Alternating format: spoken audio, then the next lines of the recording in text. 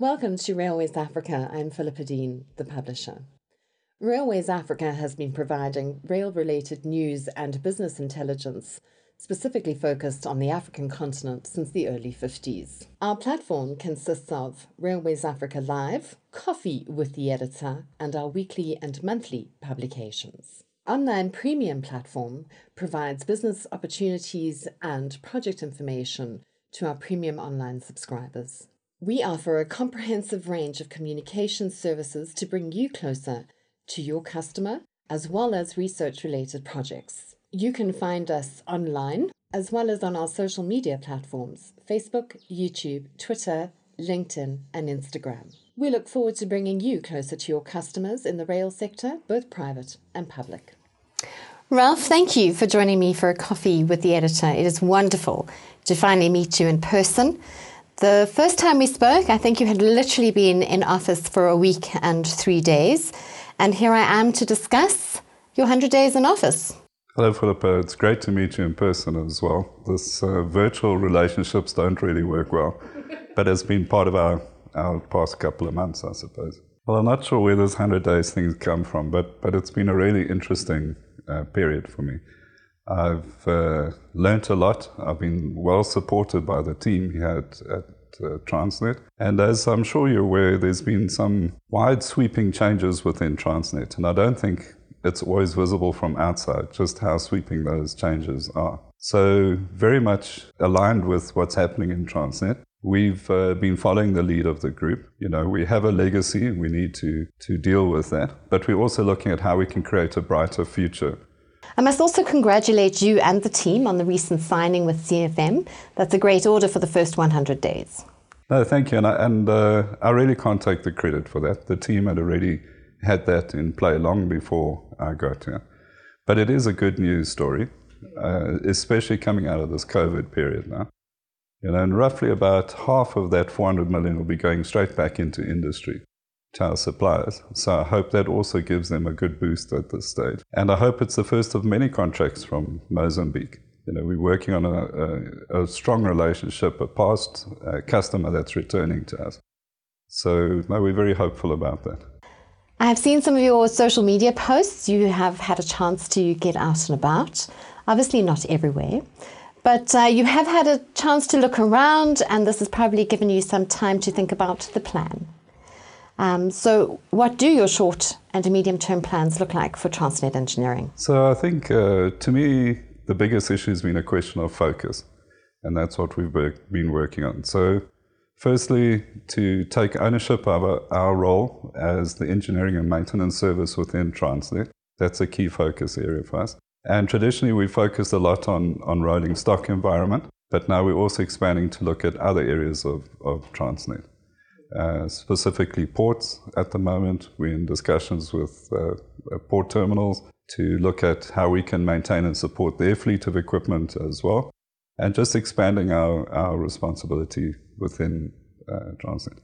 Secondly, I think it's a Transnet imperative to drive down the cost of business, and that's a big focus area for us as well, to drive down the cost of freight in South Africa. So we're looking at ways that we can do that. And then to drive an ethical and values-driven organization, that is self-sustaining, that can stand on its own feet, and is run on business principles. So those are the key focus areas. And based on that, we are embarking on a bit of a reorganization at the moment. I'll refer to the different bits and pieces as we go along. But basically, it's about getting focus.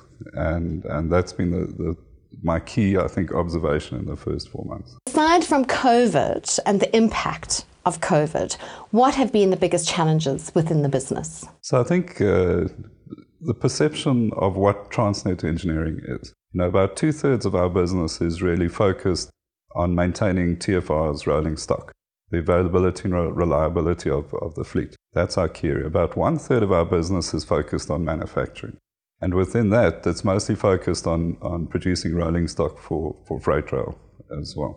So based on that, going ahead, as I said, we've initiated a number of restructuring initiatives. The first being in maintenance, to really focus the maintenance and support team just on maintenance and support. So we've moved out all the business aspects, if I can call it that, out into manufacturing. Manufacturing's key focus is going to be to run as a business going ahead. So we're moving all the elements that they need to maintain a business into that area. And they'll be measured like any other business going ahead on profit and loss, and expanding into other business areas as well. You have touched on the fact that Transnet Engineering looks after Transnet Freight Rail from a maintenance point of view, and obviously from a manufacturing side, you supply into TFR, rolling stock and consumables. Over the years, Transnet Engineering has supplied customers in Africa. What will TE's broader African strategy be going forward? Well, our strategy will align very much with group strategy in that regard. You know, there is the AU declaration that South Africa will be the center of rolling stock development. But I think a couple of factors is going to influence that going ahead. The realities of COVID. I think most of the countries are going to be spending their money on recovering their economies in the next one. So our focus is going to be very much demand-based. You know, I think we need a realistic view on what potential there is in Africa and what it can sustain and what can be viable for us to tackle. The last time we spoke, we touched on R&D. I assume this is still a focus element for your agenda? Look, I've been absolutely amazed at the R&D capability here. What the guys have done, guys and girls, a large portion of women as well, has been absolutely amazing. And their innovation is stunning. So I think we'll be directing it in three specific areas going ahead. First of all, lowering the cost of business. And by that, I mean programs that are focused on reducing overall cost of ownership. We have a number of energy-saving projects and energy utilization projects, which are great. The second for me is to move Transnet to a smart system environment. And they will be looking at IoT principles, but again, by reducing the cost of ownership at the end of the day. We would really like to model Transnet as a digital twin and be able to control the assets completely, know exactly what's where, and looked at optimizing the system. So moving away just from a product focus to a systems focus. And then to look at what we're importing today, because I think that, and I'm going to use an example, the port haulers. We've built 2 port haulers so far, very successful. One's in testing down in Durban, and one's on its way to Geratech for dynamic testing. But that's something we can build locally and save a lot on foreign exchange and provide jobs here in South Africa if we get that right. So that's the third aspect, is looking at what we can manufacture locally, which we're currently importing. Could this also feed into the manufacturing for OEMs under license? I mean, we have a long history of relationships with OEMs. We've been building locos for years. What people don't realize is that we're actually an OEM of wagons as well. You know, we've built thousands of wagons, so we have a long history in that. So yes, building out a license, why not? And not only restricted to rolling stock, but also in the port equipment at the moment as well. Looking at straddle carriers and ship-to-shore cranes, that type of thing. What other kind of manufacturing will Transnet Engineering be looking at outside of rail and port? So literally anything at this stage. And with focusing the manufacturing team as a business now, they'll have all the means to pursue additional business. Something we've been looking at is renewable energy. Been looking at the construction of wind turbine towers and things like that. So anything at this stage, I mean, we are a heavy manufacturing capability in the country. As a heavy industrial manufacturing business with 6 facilities around the country, with each having their own centre of excellence, for want of a better word, with your reorganisation, what will you be changing, or will you be changing any of these? We definitely look at it and look at what is the optimal solution, because at the moment, for instance, we're manufacturing wagons in more than one site, which requires 4 sets of tooling, 4 sets of people, etc., etc. And we have to tailor this to our current demand. So once we've reorganized, one of the reorganization initiatives was to take facilities away from businesses and run facilities as a separate entity as well. And then I can accurately measure exactly what's happening, what the throughput of each facility is, and how we can optimize that. But obviously, we're very conscious of our socio-economic responsibilities as well as a government SOE. We'll take all those factors into account when we start looking at this. The main products of Transnet Engineering, definitely wagons.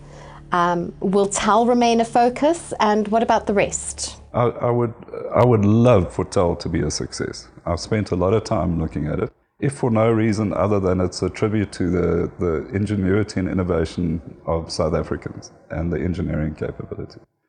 What I am concerned about, coming from a defense background, is that it could be another Rooivalk. Best of class in the world, answers all the questions, but can it be done commercially? And I think that's a challenge that we have to face going ahead, and look at how we can optimize our supply chain, our production and everything to make it feasible. You know, there's close to, I was looking the other day, I think 350 18.5 ton axle class in freight rail alone, which have to be replaced at some stage. Or they could have life extensions as well. But I mean, this is our ideal loco for the African continent. It ticks all the right boxes, but can it be done commercially viably? And I think that's the main challenge that we're facing today.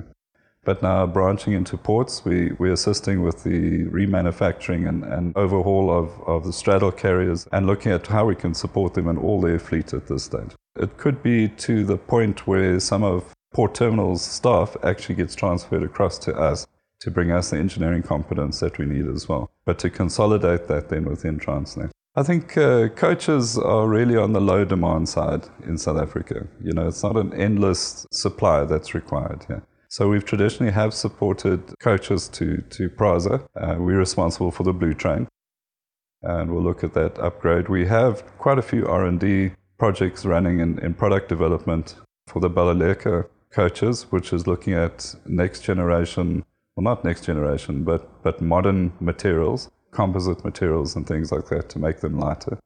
So we will always have that capability, but it has to be matched by demand. I think that's the key.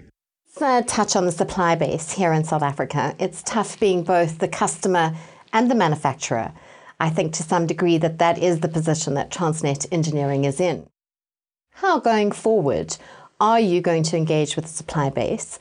There has been talk that Transnet is doing their own thing and excluding suppliers. What is your view, and how are you going to open the door?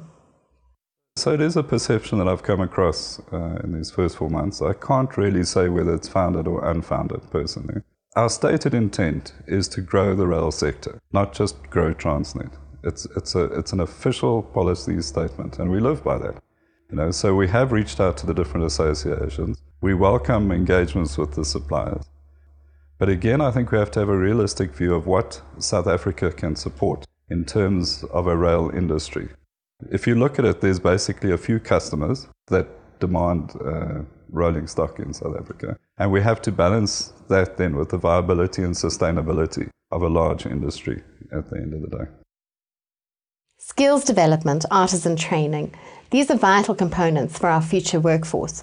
What is happening with the School of Engineering? At group level, Transnet group level, we're looking at relaunching or launching the Transnet Academy. So that's going to take overarching responsibility for training within the group across all the different schools in the group. They will also manage the relationships with the different tertiary institutes, universities that we have chairs at and things like that. But for our own School of Engineering, what I've done is actually elevated it to report directly to me now. So it's no longer a capability under HR or something like that. And we're actually going to drive it as a business. So we're going to make it open to the external environment as well. We have 3,000 odd seats, students that we can put through a year. We're averaging about 600 odd at this stage. The idea is to market those vacant seats to other SOEs within Transnet, outside of Transnet, and to the private sector. And we're going to run it as a business. You know, there's no reason why it can't be a business just like any other element in the organization. Ralph, thank you very much for taking the time to have a coffee with the editor with me. Do you have a closing message before we end things off? Oh, look, I think, as I said in the beginning, I don't think people understand how far-reaching the changes are in Transnet at the moment. It's easy to stand on the outside and be critical of everything. But I want to assure you that we're taking this really seriously. We're applying our minds to it, and we really are focusing on creating a brighter future for both Transnet, the people in Transnet, and the rail industry as a whole.